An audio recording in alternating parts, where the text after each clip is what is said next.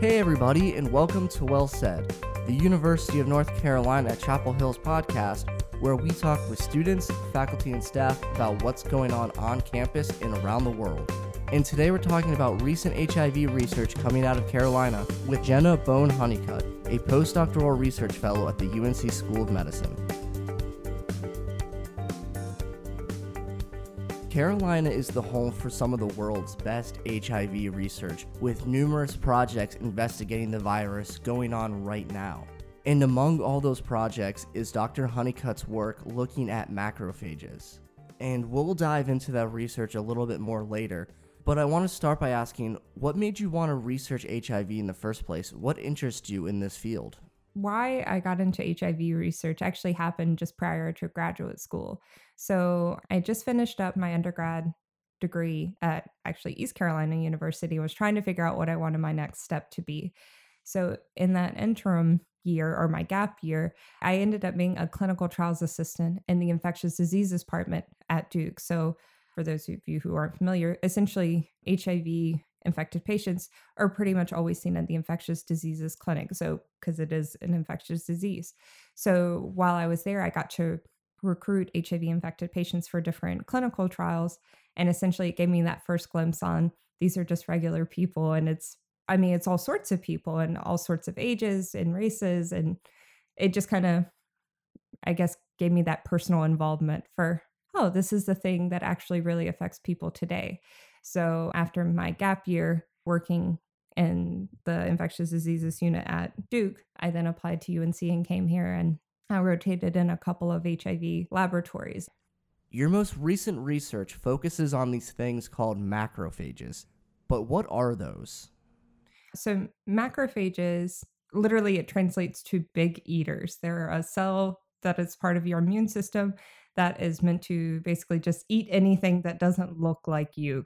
So they're part of what's called your innate immune system. So it just means if you don't like me, I'm going to try to eat you.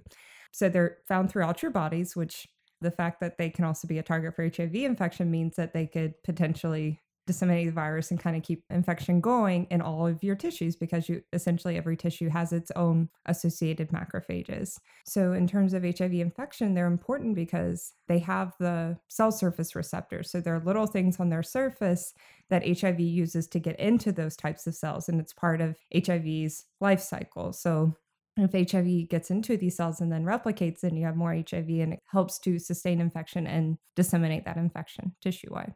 It sounds like understanding macrophages could be important to the treatment of HIV. So let's backtrack a little bit and talk about current HIV treatments. What kind of treatments are there and how do they work? So treatment for HIV is called antiretroviral therapy, or ART. So current therapies essentially target just different parts of the HIV life cycle. So you can target integration, so you can actually try to prevent the virus from getting into the host cells and integrating into their DNA, which is part of just their replication cycle. So all the therapies essentially just target the HIV life cycle. There are some that actually target some of those, what I kind of referred to earlier, the cell surface receptors. So those things that are found on top of the cell that essentially are what HIV binds to and gets in. Researchers have obviously made great strides in creating these treatments, but do they have any shortcomings? There are side effects with any of these treatments. And the biggest thing with HIV is the fact that we don't have a cure. So if you have HIV, we have a plethora of different treatments we can offer you and different combinations. Because keep in mind, with HIV treatments, you typically will have at least 3 drugs targeting 3 different parts of the life cycle. So this is what we call combination antiretroviral therapy. So you have a number of different drugs, you have a number of different side effects, and you have to take those drugs every day for the rest of your life. So it's one where pretty much any drug you take, side effects kind of compound over time. So you can have these kind of long-term effects depending on which regimen you're on. So the biggest, downfall of our treatments is that we can't cure it. No matter what, the virus will come back if you stop treatment. As I mentioned before, your most recent project focused on these macrophages.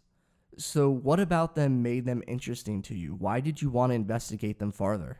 This particular project was all about macrophages, which are essentially not the primary target for HIV infection. So what had started this project was I actually initially started looking at only T cells in HIV. So T cells are the primary target for HIV infection. So in our laboratory, we have lots of different types of humanized mouse models. And essentially what I started in was looking at a humanized T cell only mouse model. So I could look at HIV infection and transmission and treatment studies without any contribution from any other cell type to infection. So in that case, no macrophages. So then I wanted to essentially ask the flip side. So now that we know what infection looks like in the presence of only T cells, now we want to look at the infection in the presence of only macrophages, because T cells will tend to overshadow anything you can really study in macrophages because T cells are readily infected with HIV. What did you ultimately find through this research? So what we ultimately found was that HIV can persist in tissue macrophages. We had our animals which only had human macrophages who were replicating the virus over time, and we could treat them. And while we were able to suppress virus in these animals very rapidly and in all the tissues, ultimately when we took treatment away, we could see viral rebound. So meaning that virus was actively replicating in the plasma after therapy was removed. So this let us know that we still weren't able to essentially cure these animals. But it did give us hope in that the treatments we were looking at were effective in suppressing virus in those animals. So it seems like whenever there's medical advancements, there's two implications for it. There's the implications for more research, and then there's what it means for people who suffer from the illness or from the disease. So let's break this down. And what do these findings mean for more research?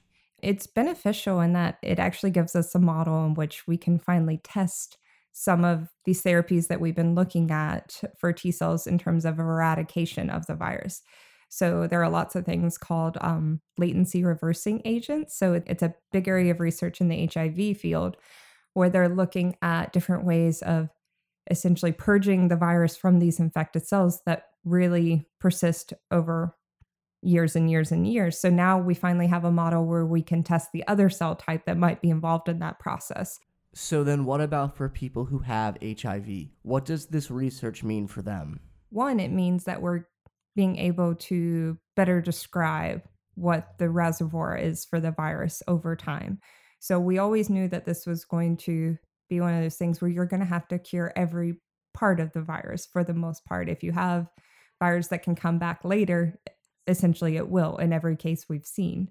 So I think one, this just lets us know that we're being able to really describe this reservoir. And two, the other thing I would tell them is get involved with clinical trials. So that's the next step. So while we have these great, what we think are great humanized mouse models to be able to study it, we really want to ultimately see what this looks like in patients. So if your doctor talks to you about clinical trials, if you're willing, really participate in those, because that lets us know how well our animal models are actually recapitulating what we're seeing in patients.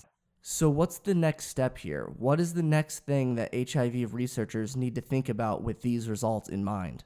So what we're showing in this research is just for a handful of viruses. So HIV is extremely diverse and varies a lot from patient to patient. So what we're trying to do now is expand that to look at different strains of HIV. And we'd also like to try different regimens. So maybe the particular therapy we picked in this paper is either extremely effective for macrophages, maybe other treatments are even better, maybe other treatments are worse. So by using this model, we'll be able to see kind of how all of our different treatments that are available really stack up in terms of HIV and macrophages. This all leads us to the big question, and this is what people always want to know when they hear about new research coming out about HIV and AIDS. Does this research get us any closer to a cure for HIV and AIDS? Or is this just a reminder that we still have a long way to go? So I think, and this is something my boss has been really great about pointing out, the reservoir for HIV is what it has always been. We're just finding better ways of describing it. So it hasn't changed anything in terms of if we were already going to be up against HIV-infected macrophages as a reservoir for the virus, despite effective treatment, then that was always going to be the case. So if anything, it just gives us a better ways of being able to tell what essentially all the enemy are. Thanks for listening to the podcast today. and don't forget to check back to unc.edu in 2 weeks for another episode of Well Said, or subscribe on iTunes or Android apps.